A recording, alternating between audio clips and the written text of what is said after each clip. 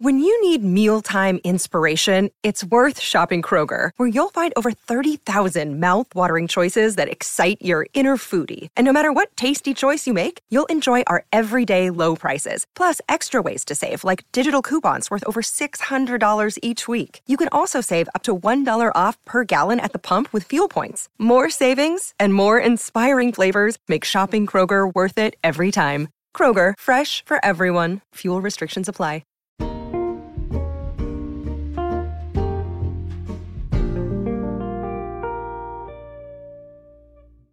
Hello, everybody, and welcome back once again to Dirty Sexy History. I hope you had a great holiday break. My name is Jessica Kale, and I had way too much fun working on this week's episode.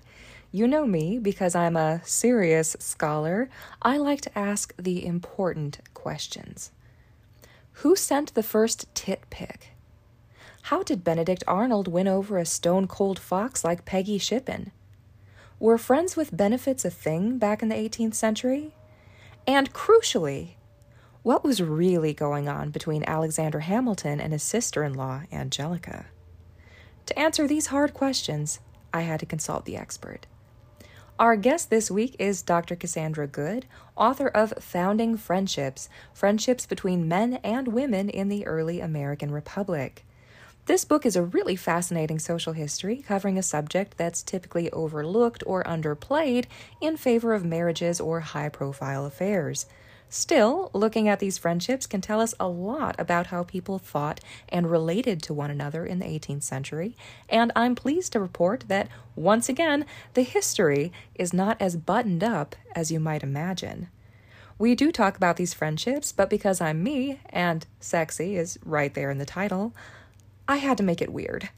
So our talk about friends with benefits comes with some not so safe for work visual aids. So if you'd like to follow along at home, you can find those on our Instagram at Dirty Sexy History. Have fun.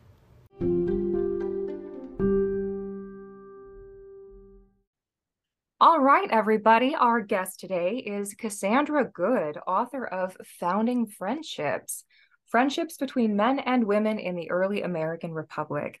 Cassandra, welcome to the show. We're so glad to have you. Thanks so much for having me. Now, this book was so fascinating, and I've been so excited to talk to you about it.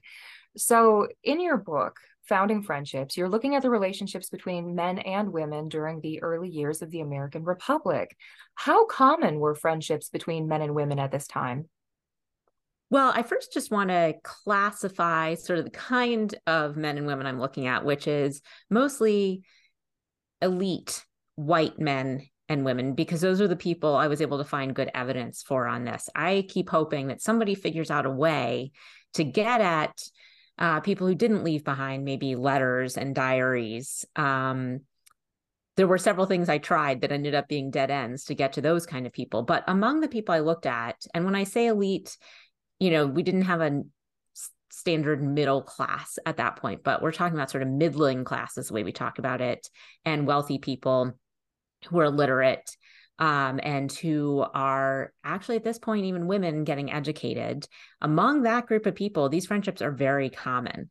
And even if you just think of the founding fathers, all of these men had friendships with women that I've been able to document. Oh, that's fantastic. So for context, this is sort of the Enlightenment period. How did Enlightenment ideals influence these friendships? So when we think about Enlightenment ideals in America, those get translated in a couple of ways. First of all, into what we often call, and this is the case in England too, this culture of sensibility, this idea of valuing deep feeling and emotional connections. This is also the period of the American and French revolutions, the overthrow of authority. And part of that also ends up being changes in ideas about how relationships should work, not just how politics should work, but relationships are supposed to be more egalitarian, tending towards equality, if not fully equal. And then friendship also becomes key to political life in this ideology, that if you're going to have rule by the people, then you have to have close ties among people. The other thing is, in America, there's this set of ideas about politics that we call republicanism with a small r, so not related to the Republican Party, but more related to the ancient Roman Republic. And some of it is sort of Enlightenment ideals. Some of it is British philosophy from actually the 1600s. Some of it is looking back to classical sources to say that to have a republic, a government by the people, you need to have virtuous people and you need to have free people. And so these sort of qualities of the ideal Republican citizen, when we think of those qualities, virtue, right, freedom, then also the ability to choose, and also equality. And all of those values end up being the values epitomized by these friendships between men and women. And I argue that, in fact, these friendships between men and women best capture those ideals out of any relationship between a man and a woman at this time. Because pretty much any other male-female relationship, even if you're siblings, there's a hierarchy. And if it's a family relationship, you don't have the choice or freedom to leave the relationship, right? And of course, marriage too. As much as we're getting into a period at this time of what we call companionate marriage, where you're supposed to marry somebody who's a friend and that you love, still the woman's legal identity is erased. The man has total legal power over the woman. So again, that's not a relationship of equality. So these friendships are quite different in that respect, and thus have this sort of political importance in that way. Right, absolutely.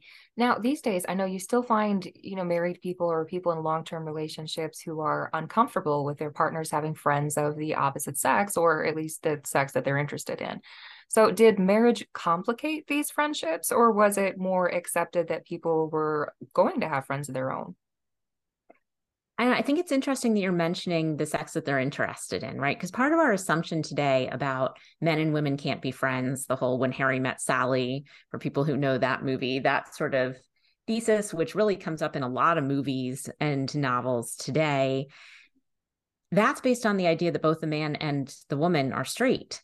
Mm-hmm. And both today and in the past, that wasn't always the case. And so I sort of question people who say men and women can't be friends, say, well, what about if one of those people is not straight? Or what about two lesbian women? And so a lot of this is bound up in our ideas about sexuality and the inevitability of attraction between a man and a woman, which even if they're both straight, it's not inevitable that they're going to be attracted. No way. But to go back to the marriage question, I think in some ways, marriage makes these relationships safer because when somebody is married, they can incorporate their spouse into the relationship, into the friendship. And I think you see this today where if a man and woman are friends, often if one or both of them are married, their spouses are going to be with them when they get dinner together or something.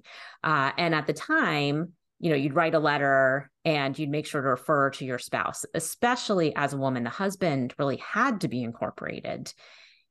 As a man, the wife didn't necessarily have to, but most men did. Mm-hmm. The case where being unmarried would be better, actually, or easier to be friends for a woman is if she's widowed. At that point, she's seen as sort of not a sexual being anymore. And so you see that widowed women are able to have close male friends, and there doesn't seem to be a lot of questioning of it. On the other hand, young single women are at this huge risk because if there is any chance that they have engaged in premarital sex, it ruins their chances to get married. Not the case for men, but it is the case for women. So there's sort of different risk levels that circulate around age and marital status, I would say. Right. And you have to be so careful how you frame these things. So did people often assume the worst if people were just friends? I think often, yes. And that's why I have a whole chapter in the book about how people framed these relationships and made sure to incorporate a third party often, whether that was a spouse, another member of the family. If they're in a religious community, God could be the third party, another group of friends that you're part of. Because there was an assumption at this point, a man and a woman who are alone together, something improper is happening.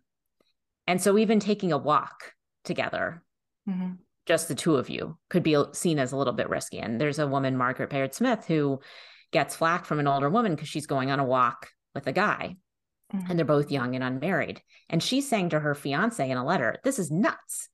But, you know, people had to be aware of those assumptions that everybody around them is making. Yeah, gosh, it's so tragic. You think about like how many friendships, you know, weren't really allowed to take off, you know, because people would make or assume the worst, you know, just because of that potential being there. Yeah. And also the fact there were people who talked about the fact that for a woman to be friends with a man, if she's married, not just does the husband have to be incorporated, he basically has the right to approve or disapprove of that relationship. And, you know, there are people who say, including men, this is wrong, that men could have this kind of control over women.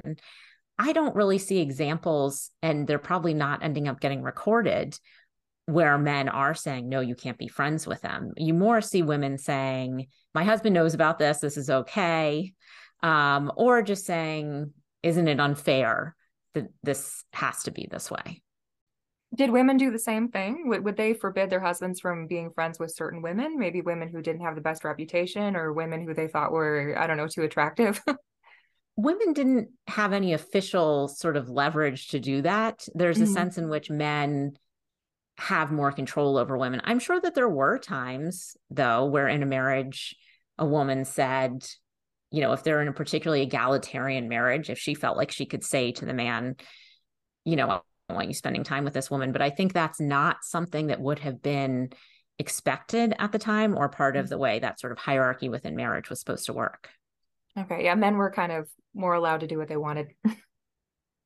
Right. Yeah. And even Ben Franklin comments on this to a female friend, you know, you as women have to get your spouse's permission, but like we as men, we can kind of do what we want on this.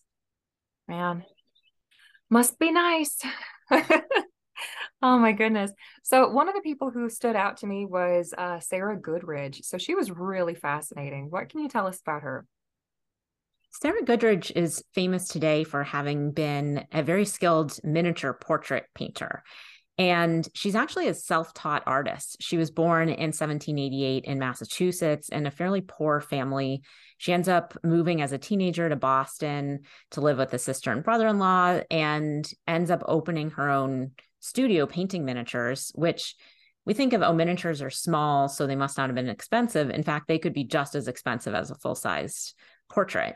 And she gets a stroke of luck when Gilbert Stuart ends up sort of taking her on and helping mentor her. This is Gilbert Stuart, the famous portrait painter, who he doesn't do miniatures, he does full-size paintings, but he helps support her. And she becomes a very prolific artist. She does up to 3 miniatures a week, which that's actually a lot. These are very intricate watercolor on ivory paintings. She's painting a lot of prominent people. And she's able to be quite financially successful, even though she never marries, which is a feat for a woman in this time period. That's incredible. And she was independent, and she got to, you know, kind of make her own decisions about her friendships. And speaking of which, her relationship with Daniel Webster was particularly interesting. So how did all of that play out? So she met him in Boston. Daniel Webster was from Massachusetts. So they meet in Boston, probably because he's coming in to sit for a portrait for her. He sits for her 12 times. And when you do a sitting with somebody, you know, depending on how long that sitting is, you have time to talk, to become close. That's probably how they became friends. He was married when they met. And it's hard to know a lot about their relationship because we don't have a lot of correspondence surviving from it. There's just about 40 short notes that Webster sent to Goodridge between 1827, which is after they had met several years later, through 1851. And they're mostly about finances. She's lending him money, interestingly. I mean, this is this famous political figure. She's well enough off that she's lending him money. The openings of those letters, though, do hint that relationship gets closer over time. So it evolves from, you know, we tend to just open a letter, dear so-and-so. Back then, there's sort of different formulas and rituals of opening a letter that can tell us how close people are. So he starts out with Madam, and then Dear Madam, So like Madam this is somebody I don't really know well. Dear Madam, okay, maybe I know this person. Then Dear Miss G, and finally my dear good friend. So you can see that evolution in their relationship where they clearly become much closer over time. Mm-hmm. It definitely warms up. And they were friends for decades. Right, right. But Gosh. things clearly change at a certain stage, and actually fairly early in that progression of the openings of the letters.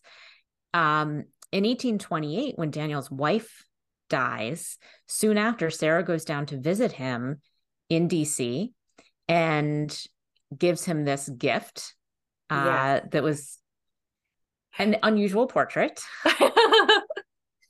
Okay, yes, indeed. So, of course, you mentioned the timing there. His wife had just passed away, and it seems that Sarah has decided to shoot her shot, right? So she sends him or takes him a portrait, and this is Beauty Revealed. So, what is this portrait?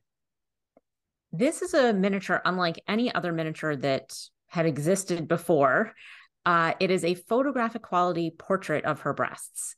Yes. And this is at a time where portraits of nude women do not appear in America overall. There is one, and I'll mention in a minute because I do think it influenced her.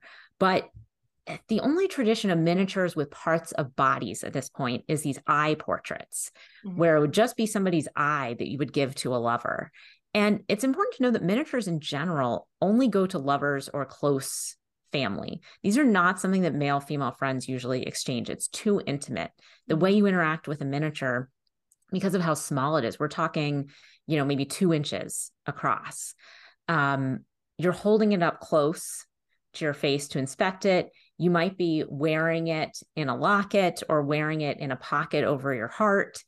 So there is an intimacy there. And then the breasts are sort of a next step. She would have seen, and in fact, I think these breasts look very similar to the breasts in the painting by John Vanderlyn, Ariadne Asleep on the Island of Naxos, which was shown in Boston in 1826. And this was a huge deal because nude portraits were not shown in America. And yes, breasts are breasts, but if you look closely, she wouldn't have seen any other paintings of breasts besides this one, probably. And it does seem that this influenced her. There's even this sort of white gauze around them that's in both the painting and in her miniature. She does add, there's like a little mole or beauty mark that sort of makes clear these are hers. Yeah. And so it's clear that giving a gift like that to Daniel Webster is erotic. There's clearly some kind of physical part of this friendship between the two of them. On the other hand, we can say that she's not giving a full nude of herself, right? She's giving part of herself, which also signals she retains control of her body and access to it. And she's just giving him a part. Right. But this miniature as well, like it's, I'm not trying to compare it to something today, right? Like we think about like partners or people sending each other, kind of like naughty pictures, so it's like something that he would have on his phone now, or like then he could kind of keep in his pocket and just kind of keep on him at all times in case he needs to pull it out and just have a look at these fantastic breasts. And they are great. And the way that she's painted them, like it's almost like they're kind of gift wrapped. So it's like intimacy on intimacy, right? So if the eye portraits are kind of like too intimate, like what are we supposed to make of this, So what I wonder is if she's just bold as all hell, right? Which I mean, clearly she is, or if maybe he'd seen them before, so I mean, we don't know. I mean, I tend to think he had seen them before if she's giving him this. I tend to assume here that there's already a physical relationship. We can't know for sure, but it's hard for me to imagine a woman being so bold in this period as to do that when there's no physical relationship already. Yeah. That's just, I mean, it's already, even if there is a physical relationship, incredibly ballsy to do. Yes. But it's hard for me to even fathom that there hadn't already been a physical relationship there. They had known each other for a while at this point. So, and even, when he was married, it was entirely possible that there's something going on here. Yeah. Goodness. I mean, it does seem the most likely, but wow. I mean, I don't think that I have the guts to do that now. I mean, it is kind of like people talk about it like a sext, Mhm. right? Yes, exactly. Or people say it's like a breast selfie. Mhm. And yeah, I mean, even today, that would be a bold thing for a woman to do. And that's, saying something. For sure. And she's so talented as well. I mean, all of her paintings, but especially that one, don't worry, everybody listening, I will put it on our Instagram and I will try not to get us banned. So you'll be able to see it. It is at the Oh, Met and it is sometimes on display there. I don't know right now if it's on display in the American galleries. I have seen it on display before in the American galleries. yeah. And it's a pretty famous painting within sort of art history circles. And in fact, when I first set out to do this project, before I had even started my graduate program, I met with a mentor who was an art historian. And I said, I want to incorporate the art into this project on male-female friendships. How do you think I can do it? And he says, oh, well, I have an interesting miniature to tell you about. And he had written a paper about it in graduate school. Wow. And he gave me his paper and I was able to sort of trace the research, and other people had researched it too.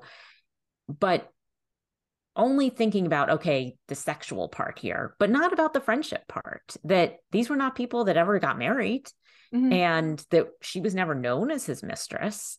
So how do we really understand what this relationship was? Right. And of course, when they met and they were friends, she was kind of in her 30s. She was independent. She wasn't worried about getting married. She wasn't worried about her reputation. So she had a bit more freedom just because she was kind of apart from all that. She wasn't like 18 and trying to marry up or whatever. She's an independent career woman and she can send her boobs to whoever she wants. I don't think most women would, though. I mean, No. I think, given, like I said, that there's just not even nude portraits in this period. It's really remarkable It is. that she does this. And we don't know of anything else like this at the time. I mean, it is really quite unusual here. It is unusual. And can you imagine poor Sarah? Sorry to belabor the point, but she paints this beautiful thing. She sends it to this guy that she likes, right? And she's thinking this is an intimate thing between the two of us. And now it's on display at the Met. Like, how do you think that she would feel if she knew? That is interesting. I hadn't thought about how she'd feel about it being on display. And I do wonder the extent to which she'd see it as an invasion of her privacy versus a display of a truly beautiful work of art It that is, she yeah. created. Yeah. And she's a very talented artist. And so to some extent, I don't know, she could have been delighted that pieces of her art ended up in the Metropolitan Museum of Art. Of course, of course. Yeah, I don't know. I mean, she was pretty bold. I like to think she'd be proud, like, yeah, they are that good, you know. So, as you mentioned, of course, Daniel Webster did eventually remarry somebody else, but he and Sarah remained friends. So, what happened to their relationship after that? So we know from the letters that they're staying in touch for another few decades. And, as I said before, they're getting closer in terms of those openings of the letters. So who knows if there's a physical relationship that is continuing between them during this time? Could be not. And one interesting thing that I kept thinking about when writing this book is that there was no term at the time for friends with benefits, Ah, or the crasser term we would use today, fuck buddies. That could be what this relationship was. hmm It could be that she was his mistress, where it was. And I'd say that, what is the difference between those two? I think the question is this a relationship based more in friendship or more in the physical part? hmm And my guess is that this is based more in the friendship. They're not in the same place that, he's in DC a lot of the time, although going back and forth, she's in Boston.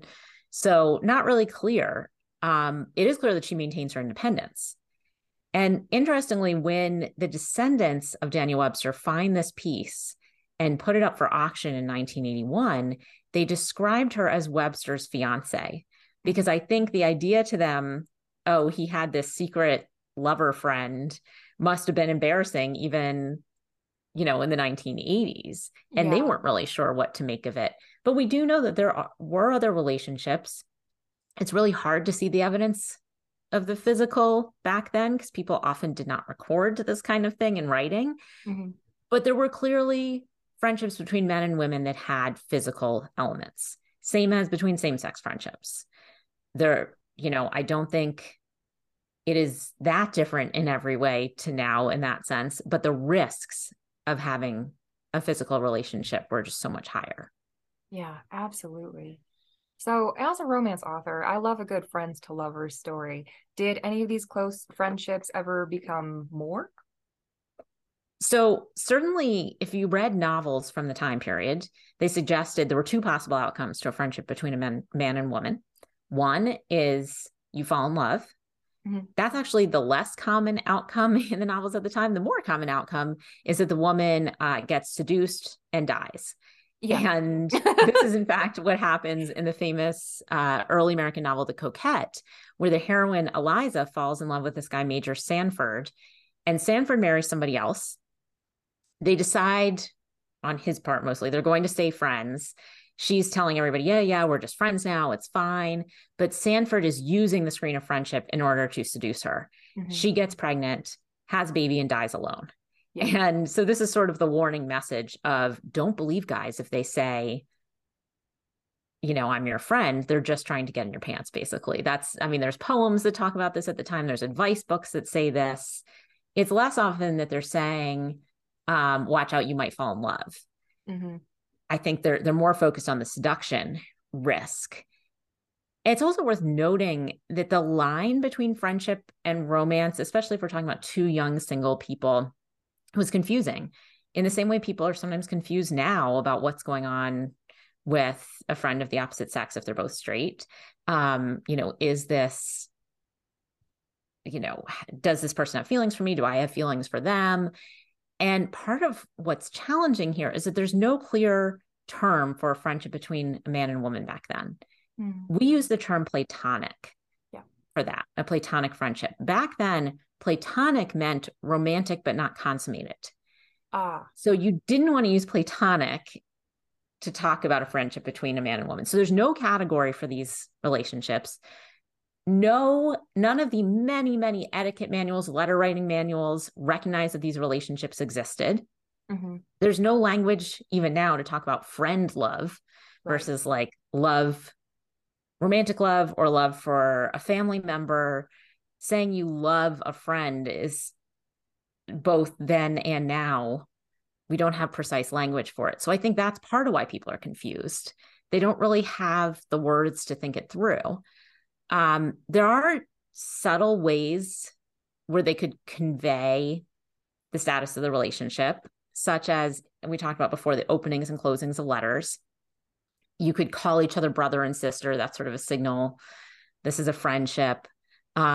Novels at the time also suggest that if you say you esteem somebody, that means it's a friend and not somebody you're attracted to. So that would be, I sort of thought of the word esteem as a friend zone signal. It's also worth knowing that flirtation in friendships was okay. Mm-hmm. There were friends who were flirtatious. But going back to your question about people who actually do become lovers, there are a few examples of people who, in fact, get married. So there's this woman named Judith Sargent Murray, who, if your listeners haven't heard of her, I recommend just looking her up because she's a really interesting proto-feminist writer who is living in New England. She's actually circling around some of the same ideas, perhaps even a little more radical than the sort of proto-feminist Mary Wollstonecraft in England, although they didn't know each other. So Murray is married to this guy who she pretty much says, like, I'm not in love with him. I don't think I'm ever going to fall in love with anybody. And they meet and befriend this minister named John Murray. And then her husband dies. And she says in letters, she starts having some feelings for Murray at that point, but feels like it's inappropriate and sort of tamps them down. In another letter, she sort of suggests that she had been attracted to him from the beginning, but just repressed it. Mm-hmm. If she hadn't repressed it, it wouldn't be appropriate for her to be telling anybody. So who knows how well she sort of kept that under wraps. But Murray finally writes her and says, look, I've been in love with you from the beginning. Wow. And he had felt that way all along from when he met her. And so they end up getting married. So that's sort of one example. And that's sort of controversial in their family because, if you knew somebody from before and then a spouse dies, question is, was something going on before? And that becomes the big issue with this woman, Peggy Eden, in Washington, D.C., during the first Andrew Jackson administration in the late 1820s. She's actually, this is not an elite woman. Her family keeps an inn and tavern, and she was married to a guy who's a sailor, so he's gone a lot. She meets this guy, John Eden, and according to her, they're just friends. Her husband dies at sea. And then very quickly afterwards, she and John Eden get married. And she said, and people are like, oh, clearly you were having an affair before. Clearly this was something inappropriate. She says, no, we were just friends before. Yeah. Who knows? Again, who knows? But this is a case where we have in both of these stories, people saying we were friends and then we fell in love. Outside of sort of people who were married and had to lose a spouse to get together, I want to just read a section from this incredible love letter from Benedict Arnold to Margaret or Peggy Shippen. And this is Benedict Arnold, the traitor in the American Revolution. And there's going to be a new biography of Peggy Shippen coming out in the next few years by Charlene Boyer Lewis. So I'm excited to see that because Charlene argues that Peggy Shippen plays a bigger role in Arnold's treachery than people have really thought. But okay, apparently this is, before they're, young, single at this point. She has pretty much said, okay, we're friends.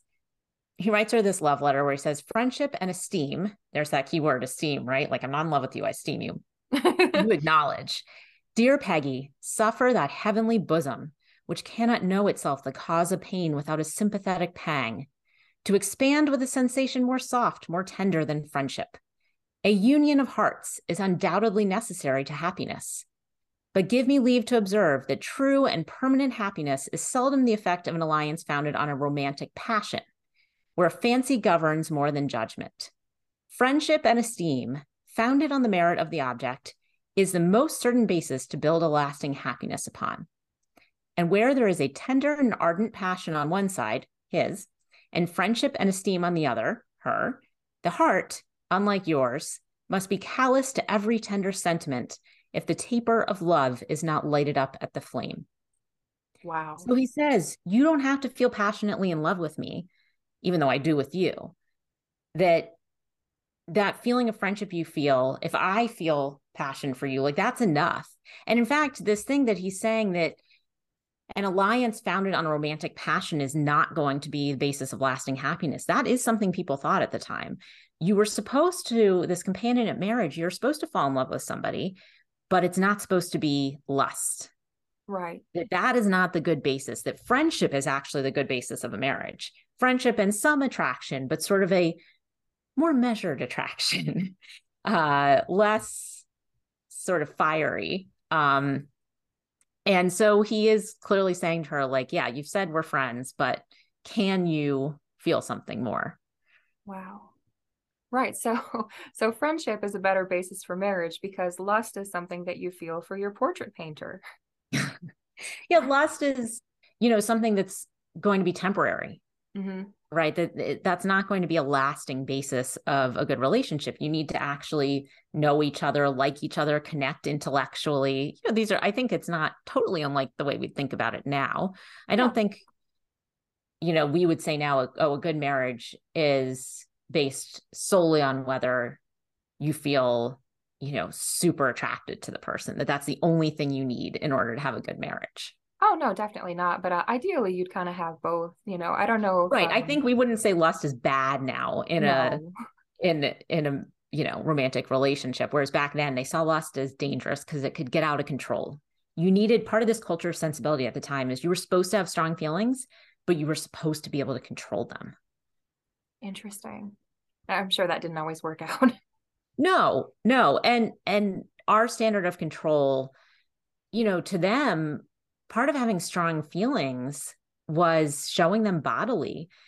And, if something upsetting happens, you might fall ill from it.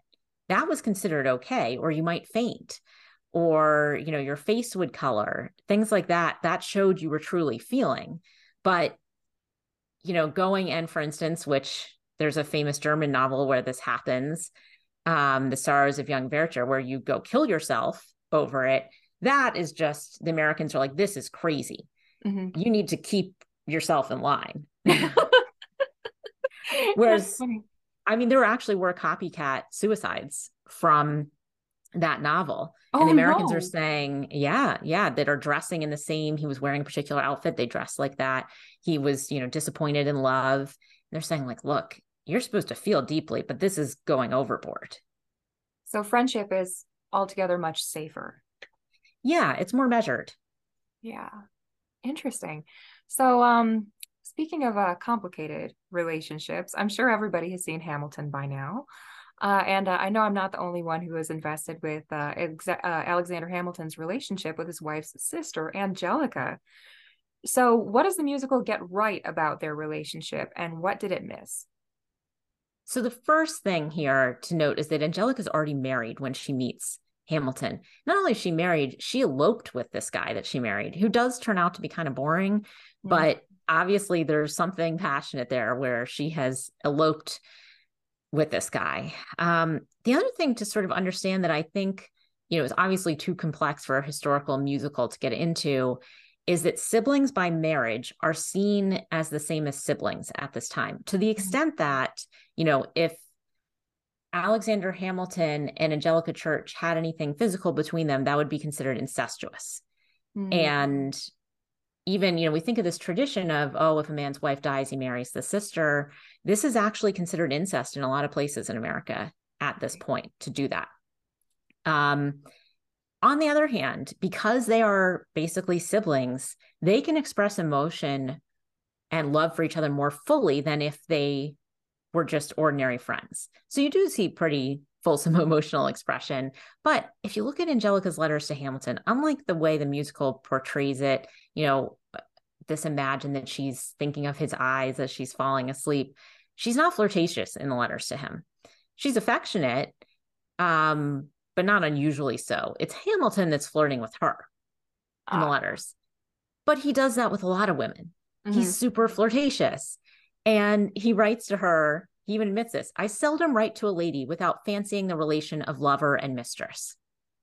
Right? Wow. He's like, whenever I write a lady, I'm flirty. That's just how I am. And the musical is right to show that they are very close, and even to hint at this uncertainty of whether there was ever something more physical, sexual there. There was actually gossip at the time, and John Adams referred sort of obliquely to rumors of the affair as Hamilton's incests. I mentioned it would have been incest, and that is how John Adams sort of references this, but it's not really clear. I think the musical is right that there is some ambiguity here in the real status of that relationship and how they actually felt about each other. The musical makes it seem like they definitely had feelings for each other. I would say looking at the letters, we can't know for sure. Yeah, it's not completely clear. And speaking of the letters, you know, especially there's comments from Angelica, like wishing that her sister would share him, you know, which is like a totally normal thing you say about your brother-in-law. I mean, it does sound, you know, a little bit like there might have been something there. So what do you think? Do you have an opinion? Yeah, you know, I think that line is a joke, because would you really say to your sister, I want to hook up with your husband? I mean, it makes you wonder. Like, I think that's not something that she would say openly. And so I think she's joking, you know, to say, I care about him a lot too.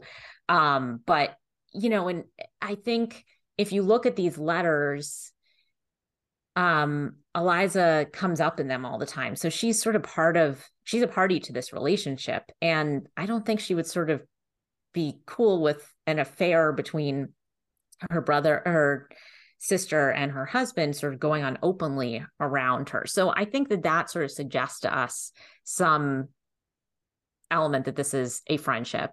There is one period of time where Angelica and Alexander Hamilton are alone together in New York without their spouses for a few weeks in 1789. And that's when those rumors arise about them. It is possible that there was a physical relationship between them for that brief period and never again. They weren't living in the same place most of the time. So kind of hard to know. We probably will never fully know. Interesting. Gosh. So, were male and female friendships more important in an era where people were possibly less likely to marry for love or less likely to in the way that we think of it now? You mentioned, of course, they'd marry for friendship, but not necessarily because they were in love with each other in the way that we would think of. Do you think that these friendships were more important if people were having kind of less fulfilling marriages? Actually, I think, there is this standard at this time where this is actually the first period in history, I would say. Marriage was a economic transaction. Yeah. Between two families for most of recorded history. That doesn't mean there was never love between people, but this idea that you were actually supposed to be in love with and emotionally fulfilled by your spouse starts with this idea of companionate marriage in the late 18th century in, England, France, the US, Western Europe. So this is actually a kind of, in a way, it's a new idea that your spouse is supposed to have any role in your emotional fulfillment. But I think the problem is we've sort of taken that ideal both then and now to say all of your emotional fulfillment should come from the spouse. Mm-hmm. And that's not really possible for one person to do. So I think that, there are plenty of people who get emotional needs met at this time and now by people outside of their marriage. Sometimes it was a friend of the opposite sex. And I mean, the other thing to note here is that divorce is incredibly difficult. So if your marriage is not working out, because you might think you're in love with somebody, but you probably didn't get to spend much time alone with them and didn't know them for that long before you got married in some cases. Mm-hmm. So maybe it doesn't work out and it is somebody else where you're getting most of that emotional fulfillment. The other thing is there are people who get other benefits, practical benefits from friendships with the opposite sex, even when they're married, like somebody who's a mentor to them, somebody who is politically influential and helps them have political influence, somebody who has somebody serving as a surrogate mother or father or brother or sister. So there's a lot of things that people could get from these friendships that they might not be getting from their marriages. Yeah, and it sounds like these friendships are really important to a lot of people, and as you mentioned in the book, of course, hugely influential in the early American Republic. So this book is so fascinating, and I'm really interested to hear about what you're working on now. So what's going on next? So I actually completed this book. So this book came out in 2015, and before I even finished this book, I was starting to work on the next project because while I was researching this book it was initially my dissertation, I came across these two women, Eliza and Nellie Custis, who were, among the many elite women who had male friends. And I had come across their letters and I was like, who are these people? And figured out that they were Martha Washington's granddaughters by her first marriage, and that they were raised, especially Nellie, by George and Martha Washington. And I thought, I didn't know that George Washington had any family like this. I've never heard of these people. Who are these people? And I had also seen letters from his nephew who inherits Mount Vernon with the great name of Bushrod Washington. He also had a female friend, and I just thought, wait, so there's all these like next generation of people from the Washington family that I've never heard of. And I went to look up books about them and there wasn't really much. And I thought, this would be really interesting to understand what it's like to be the next generation of George Washington's family when this is a guy who's treated sort of like a king, but you no longer have inherited power in America. So what is it like for them? And how do they see what their political role is? And the book ended up being, if this first book was about friendships, a lot of this book was about family and who counts as family. Because Eliza and Nellie Custis, I found out, and they're two siblings, the Custis grandchildren. They are George Washington's step grandchildren, but they are the people, not his nieces or nephews who are blood related, that make themselves known as sort of the carriers of the Washington legacy in the 19th century. They are the ones that are famous. They have all the objects from Mount Vernon. Whereas, when Bushrod Washington dies, it's not even in his obituary that he was related to George Washington. So these people who are not blood related to George Washington make their careers out of being his family. Wow. And having had that intimate access to him. And they also happen to be just really interesting people. Like Eliza, she actually goes through a separation with her husband in early Washington, D.C.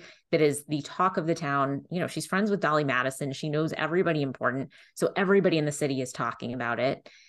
And she later is flirting with the French ambassador. She gets engaged to this French guy who's basically a con artist who's come to the US, and everybody's trying to tell her, like, this guy is no good. And she's like, how dare you say this about him? They get engaged. She goes back to France and dies by suicide. Like, she just has this wild life. She rides around Washington, D.C. wearing a sort of tailor-made women's version of a military uniform. She's riding around on horseback in this. So these are, it's a really interesting family, and I've had a lot of fun working on them. The title of the book is First Family, George Washington's Heirs and the Making of America. And it is, I know for sure it's on bookshop.org. It's on the HarperCollins website. It's on Amazon. So wherever you prefer to pre-order your books, but it won't actually be out till June. That is so exciting. We can't wait to read it. Oh my goodness. Well, thank you so much for stopping by. So we've got the pre-order information. Where can we find more of you and your work? I know you've got some great articles that I've been reading all week. Yeah, everything that I have written is up on my website, CassandraGoodHistorian.com. And so you can see links to, I think there's some links to videos of talks I've given on this, other interviews I've done, other articles I've written relating to this. And then I've moved from Twitter over to Mastodon for my social media. So anybody who's on Mastodon, I'm at cgoodhistorian at hcommons.social.